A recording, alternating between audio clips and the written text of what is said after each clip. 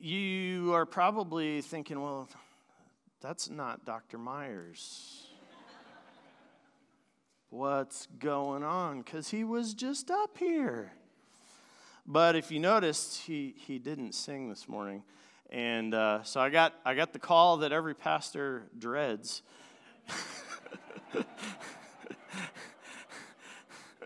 Hey, I don't have a voice. So you get me this morning. Hey. And as I like to say, adjust your expectations accordingly. Oh, goodness. Well, we've got a rose here this morning, which at FBC Seymour means new life. So the rose this morning is in honor of Graham Wilder McAdams, born July 13th to, his grandparents are Gary and Melissa McAdams. So congratulations to the new grandparents. Yay! Well, as we kind of reset here, let's go to the Lord in prayer once again. Lord, we desperately need you this morning, and we pray that as we look into your word, you would open our eyes and open our hearts and transform us into the kinds of people and citizens that you desire us to be. Help us, we pray. In Jesus' name, amen. So, if I were to ask you the question, what does it mean to be a good citizen? One Southern California newspaper asked a group of sixth graders to answer this question. And amazingly, a sixth grader came up with this response, if you can believe it. To be a good citizen anywhere, you have to be a good person. That means showing respect, having a good attitude, or just helping out. In the classroom, you have to show responsibility by doing your homework on time or listening and following directions. Also, you have to help out your other classmates. Another example is in your community. Don't just throw trash in the street, find a trash can and use it. Make sure that you're not bothering anybody while messing around or playing at the park. At home, you should do your chores and always listen to your parents. Remember the kids. Don't just think that if you are at home, you can break the rules, because the same rules should apply everywhere. Now, I'm wondering if Chad Lagana, grade 6, got a little bit of help from his parents on some of those answers, but I digress. Or perhaps when we think about being a good citizen, we could consider a variety of perspectives from American history. Andrew Jackson said, "Every good citizen makes his country's honor his own and cherishes it not only as precious but as sacred. He is willing to risk his life in its defense and its conscience that he gains protection while he gives it." Or perhaps Theodore Roosevelt, the first requisite of a good citizen in this republic of ours. You can just hear the presidential tone, can't you? The first requisite of a good citizen in this republic of ours is that he shall be able and willing to pull his own weight. Or maybe Thomas Jefferson. Every citizen should be a soldier. This was the case with the Greeks and the Romans and must be that of every free state. Or from a completely different perspective, Henry David Thoreau. If a man walks in the woods for the love of them half of each day, he is in danger of being regarded as a loafer. But if he spends his days as a speculator, shearing off those woods and making the earth bald before her time, he is deemed an industrious and enterprising citizen.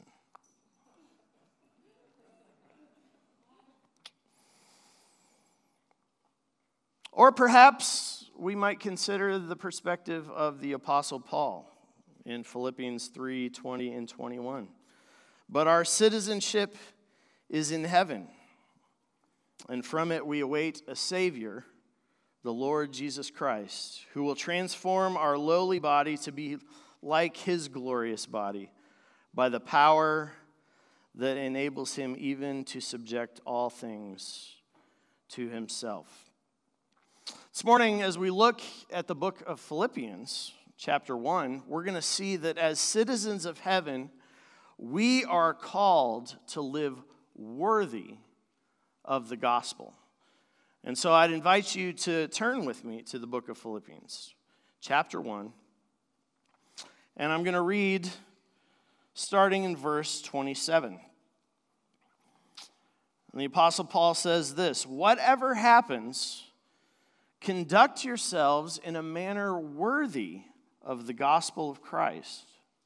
Then, whether I come to see you or only hear about you in my absence, I will know that you stand firm in the one Spirit, striving together as one for the faith of the gospel, without being frightened in any way by those who oppose you. This is a sign to them that they will be destroyed, but that you will be saved, and that by God. For it has been granted to you on behalf of Christ, not only to believe in him, but also to suffer for him, since you are going through the same struggles you saw I had, and now hear that I still have. As citizens of heaven, we are called to live lives worthy of the gospel. But what does that mean? What does it mean to live a life that's worthy of the gospel? And Paul gives us a few things in this short passage, and we're going to kind of branch out into other parts of Philippians. But first, a worthy life is gospel-focused. Only let your manner of life be worthy of the gospel of Christ. Paul gave an example to the church that was laser-focused on the advance of the gospel. If we look earlier in Philippians at verse 12, he says, "Now I want you to know, brothers and sisters, that what has happened to me has actually served to advance the gospel." Paul was in prison, and yet he says, what is happening to me, though it looks bad, is serving to advance the gospel. As a result, he says, it has become clear throughout the whole palace guard and to everyone else that I am in chains for Christ. And because of my chains, hear this, most of the brothers and sisters have become more confident in the Lord and dare all the more to proclaim the gospel without fear. That is to say, because Paul was in chains, the church had more confidence to share the news, the good news of the gospel with those around them. And he says in verse 15, "It is true that some preach Christ out of envy and rivalry, but others out of goodwill. The latter do so out of love, knowing that I am put here for the defense of the gospel. The former preach Christ out of selfish ambition, not sincerely, supposing that they can stir up trouble for me while I'm in chains. But what does it matter? The important thing is that in every way, whether from false motives or true, Christ is preached. And because of this, I rejoice." You see, to Paul, the gospel was the most important thing. In 1 Corinthians 15, he tells the church, "I want to remind you of the matters of first importance. And what are those? First of all, that Christ died for our sins, according to the Scriptures, and that he was buried, and that he rose again the third day, according to the Scriptures. These are the center of everything that we do. They are the center of the message that we share. They are central to everything that we are as believers in Christ. And Paul says, don't forget it. It's so easy for us to get distracted by musical styles or by political ideologies or by whatever else is happening in the culture. And we forget that Jesus Christ and him crucified is the thing that is going to change the world. It's literally the message that we have to share. And it's literally that message that God, by his Spirit, uses to transform our hearts and the hearts of the world around us.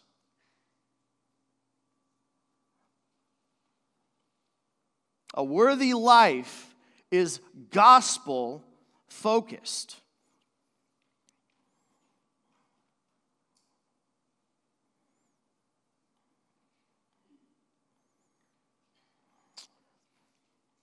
One commentator says this. He says, Christians then are to adopt a way of life that is in keeping with their corporate citizenship as constituted in Christ and the gospel. Against the colonial preoccupation with the coveted citizenship of Rome, Paul interposes a counter-citizenship whose capital and seat of power are not earthly, but heavenly, whose guarantor is not Nero, but Christ. Philippi may be a colony enjoying the personal imperial patronage of Lord Caesar, but the church at Philippi is a personal colony of Christ the Lord above all. The exercise of their common citizenship, therefore, must be worthy of his gospel, which is, as it were, the constitution of that kingdom. Brothers and sisters, we are Americans, and it is a privilege to be in American citizenship. I thank God for this country that we live in, where we have the freedom to do this every Sunday morning without fear. But our primary citizenship as Christians is in the kingdom of God.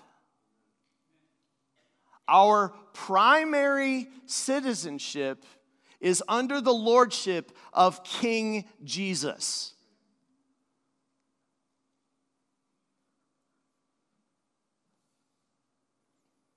And we must not forget that.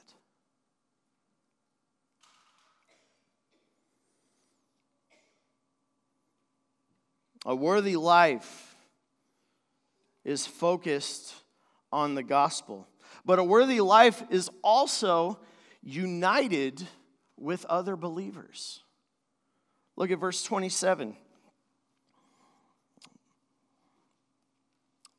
He says, whether I come and see you or hear about you in my absence, I will know that you stand firm in the one Spirit, striving together as one for the faith of the gospel. Striving together as one.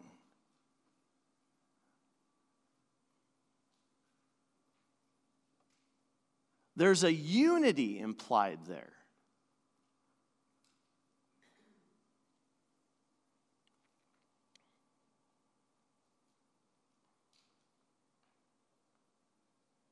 A worthy life is unified with other believers.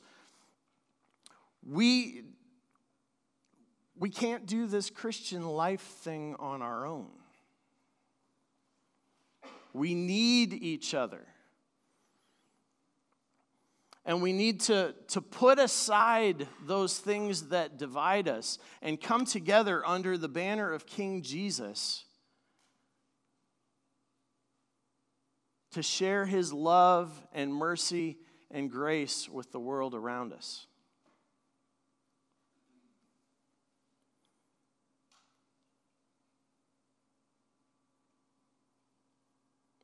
He says, I will know that you stand firm in the one Spirit.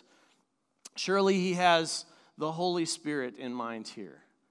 The Spirit that indwells each of us as believers. The Spirit that we receive when we come to Christ. The Spirit that unites us. And the Spirit that can change our hearts to become the people that God is calling us to be.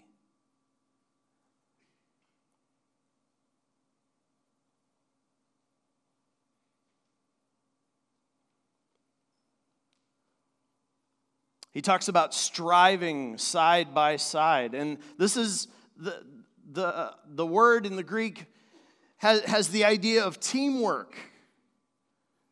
The teamwork of athletes or soldiers. It's at the heart of winning teams.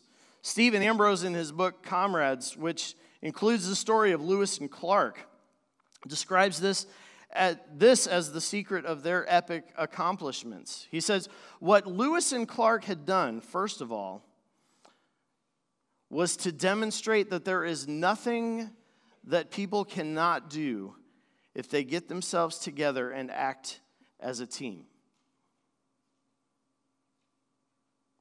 And with that teamwork, they took the West. Paul knew that the success of the church in Philippi depended on such teamwork. But, of course, the stakes were far higher than the exploration of the American West. It was the faith of the gospel. It was the faith, its spread and growth everywhere, for which Paul was spending and being spent, and which he encourages the church to be a team, work together. So often we've got our little ideas about what needs to happen, and we're so tied to our own ideas that we miss the big picture of what God wants to do.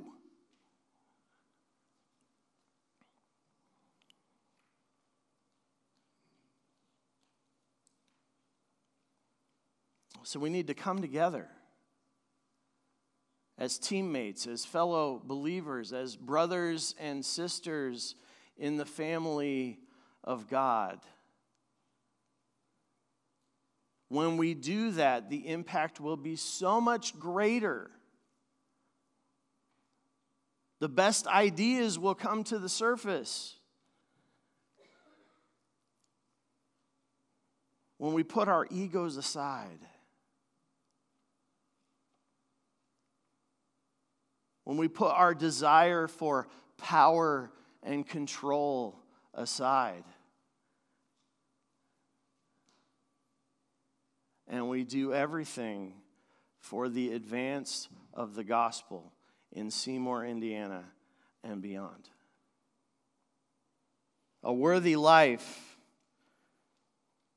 is united with other believers.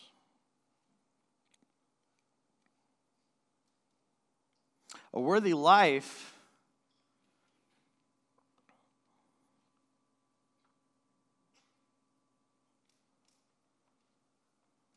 while we're united with other believers in our actions, we also need to be united in our focus on the one who we follow.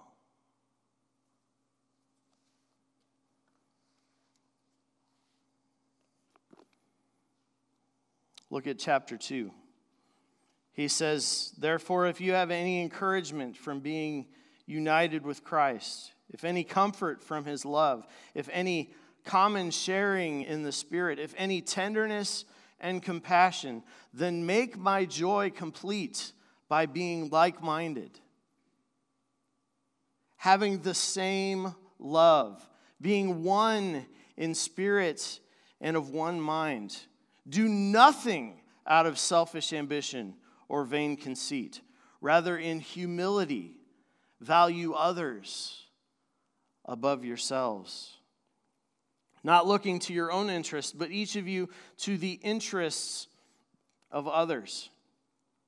In your relationships with one another, have the same mindset as Christ Jesus, who being in very nature God, did not consider equality with God something to be used to his own advantage. Rather, he made himself nothing by taking the very nature of a servant, being made in human likeness, and being found in appearance as a man, he humbled himself by becoming obedient to death, even death on a cross. Therefore, God exalted him to the highest place and gave him the name that is above every name, that at the name of Jesus every knee should bow in heaven and on earth and under the earth, and every tongue confess that Jesus Christ is Lord, to the glory of God the Father. You see, the one that we follow took the form of a servant.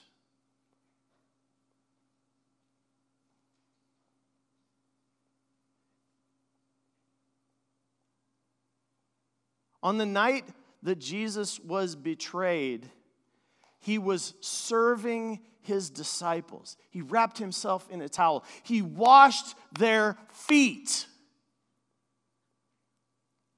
This is the kind of God, the kind of king that we follow, who calls us to serve our brothers and sisters and the world around us.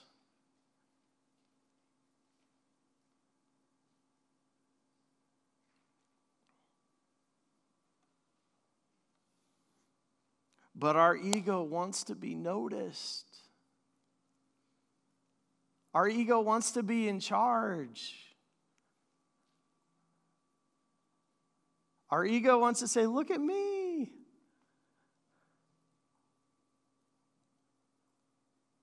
When instead, everything that we do should say, look at him.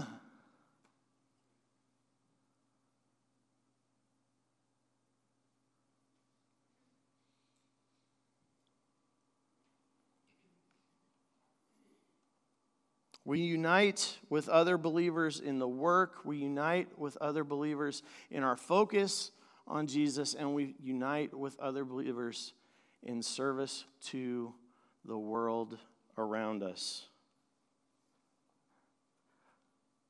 Whether they care about us or not, whether they notice us or not, whether we get the credit or not, the focus is on God and what he is doing and what he can do in their lives.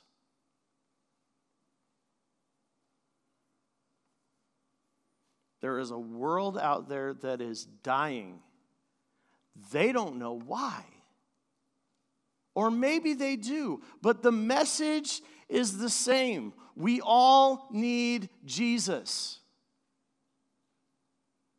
And if we don't tell them, who's going to?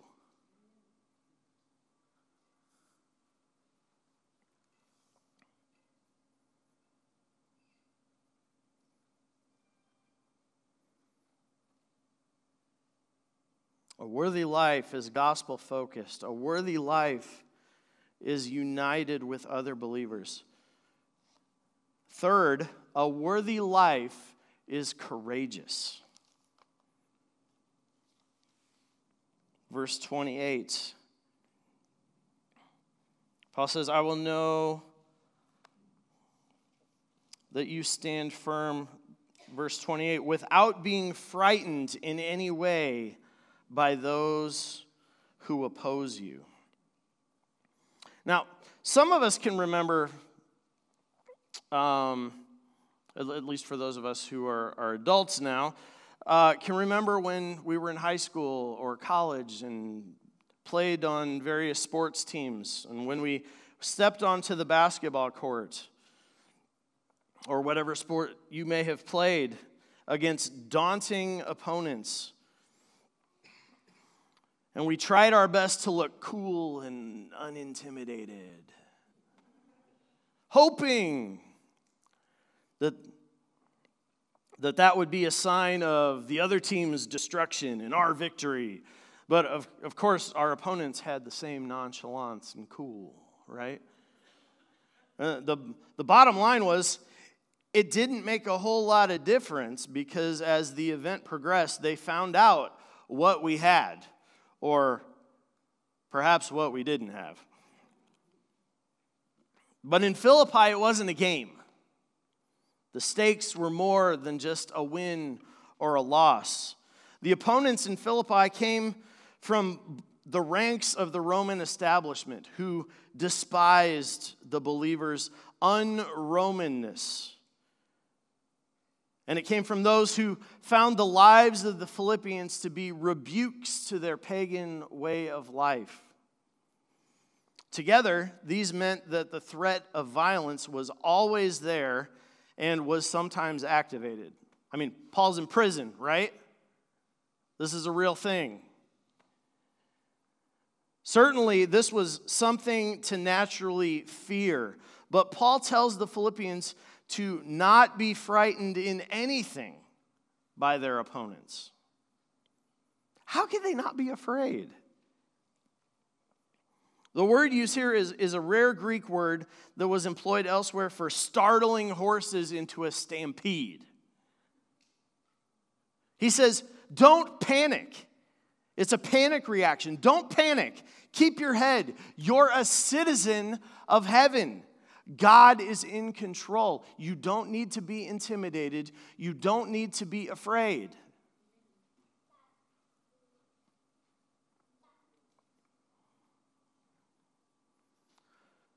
But how often do we look at what's happening in the world and our first reaction is fear and panic?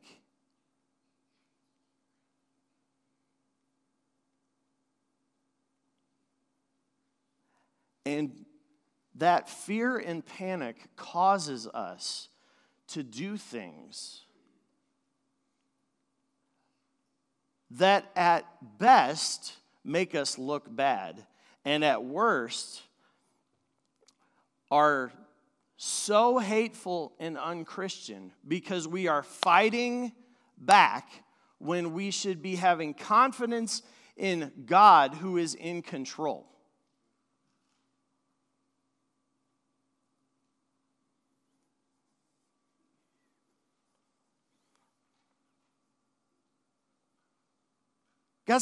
Paul says, don't panic. When things look like they might be going in the opposite direction of where you want them to go, don't panic. God's still in control. And yet we try and grab on and control the situation in the way that we want.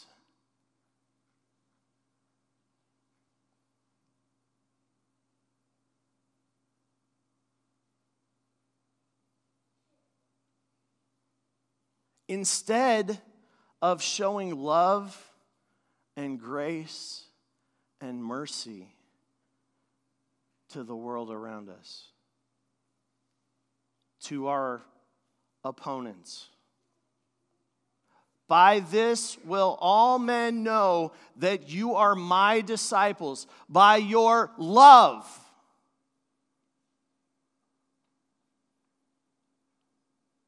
But too often, we're so full of panic that we don't have any love to give. We don't have any grace to give. We don't have any mercy to give because we are so full of fear.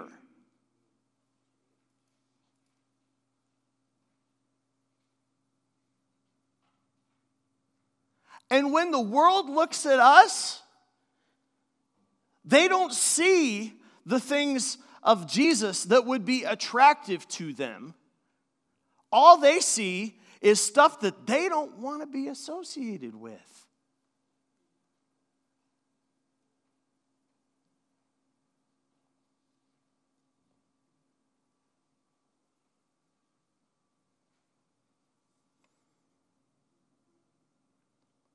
Now, I'm not saying that we don't call sin, sin. But what I am saying is that we got to stop being so afraid and acting out of fear rather than love, and intentionally going out of our way to show love and grace for those who disagree with us, who are on the opposite side of pretty much every issue that you can name. We've come to a point in our culture where we just demonize the other side. And we live, at least in our social media world, we live in this echo chamber that constantly makes things out to be worse than they are because they feed on our panic. And that's exactly what Paul is saying right here not to do. He says, be courageous. Be courageous in living a life worthy of the gospel, full of love and grace and mercy and compassion, just like Jesus did.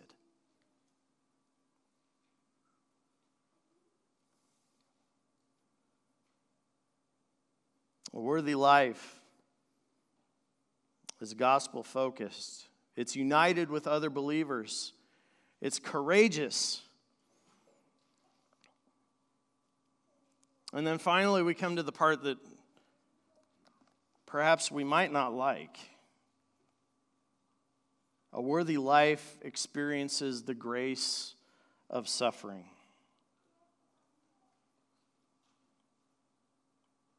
Verse 29, for it has been granted to you on behalf of Christ not only to believe in him, but also to suffer for him. Since you are going through the same struggle you saw I had, and now hear that I still have. Did you catch the wording there? It has been granted to you to suffer for him.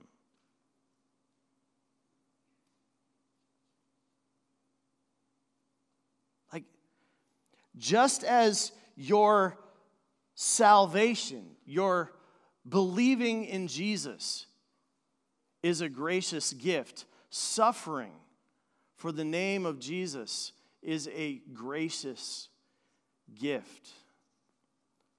Boy, that's so un-American.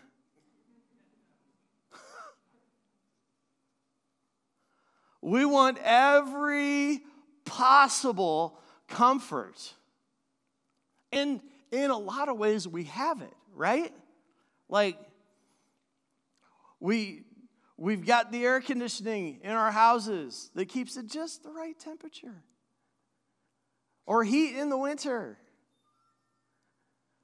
If I'm hungry, I've got all kinds of places that I can go eat. Or I can pull out my phone, and in 15 minutes, DoorDash will have it here for me.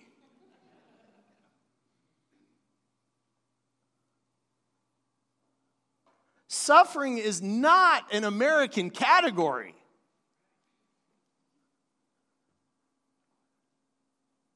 And yet Paul says it's a gracious gift when you experience suffering.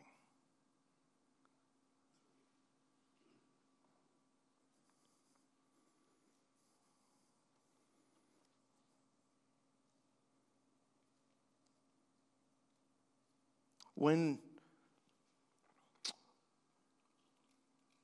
when we live like Jesus, when we show the love and the grace and the mercy that he did, and we suffer for that, it feels like it shouldn't be, but that's a good thing. It increases our dependence on God. It forces us to rely on him. Because let's face it, when we're suffering, it's usually because of things outside of our control, right? We don't want to bring suffering on ourselves. And when we do suffer, in a lot of ways, it's like there's nothing we can do about it.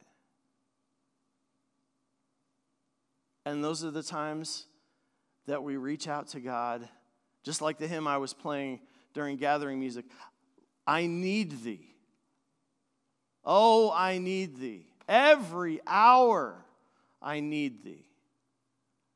Bless me, my Savior, I come to thee.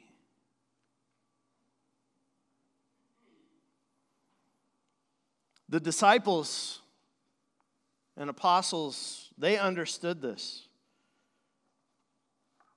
If you look at Acts chapter 5, verses 41 and 42, it says this, "Then they left the presence of the council, rejoicing that they were counted worthy to suffer dishonor for the name.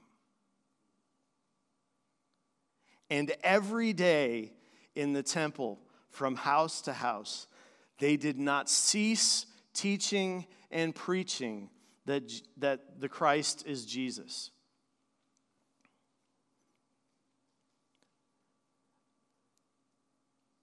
They went away rejoicing that they were counted worthy to suffer. And why would they think any differently? Their master suffered. They had seen him crucified.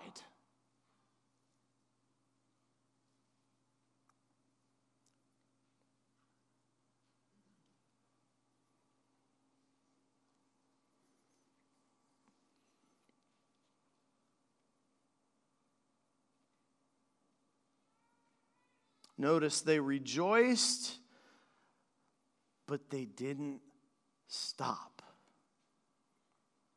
And every day, it says in the temple, from house to house, they did not cease teaching and preaching that Jesus is the Christ.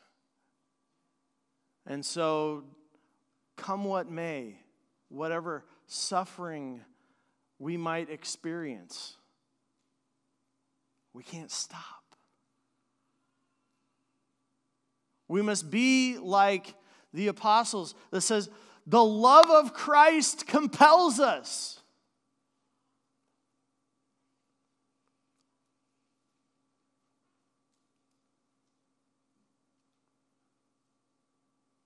To reach out to a hurting world, to a broken world, to a world that desperately needs the message that we have to share. And they desperately need the love that we have to give.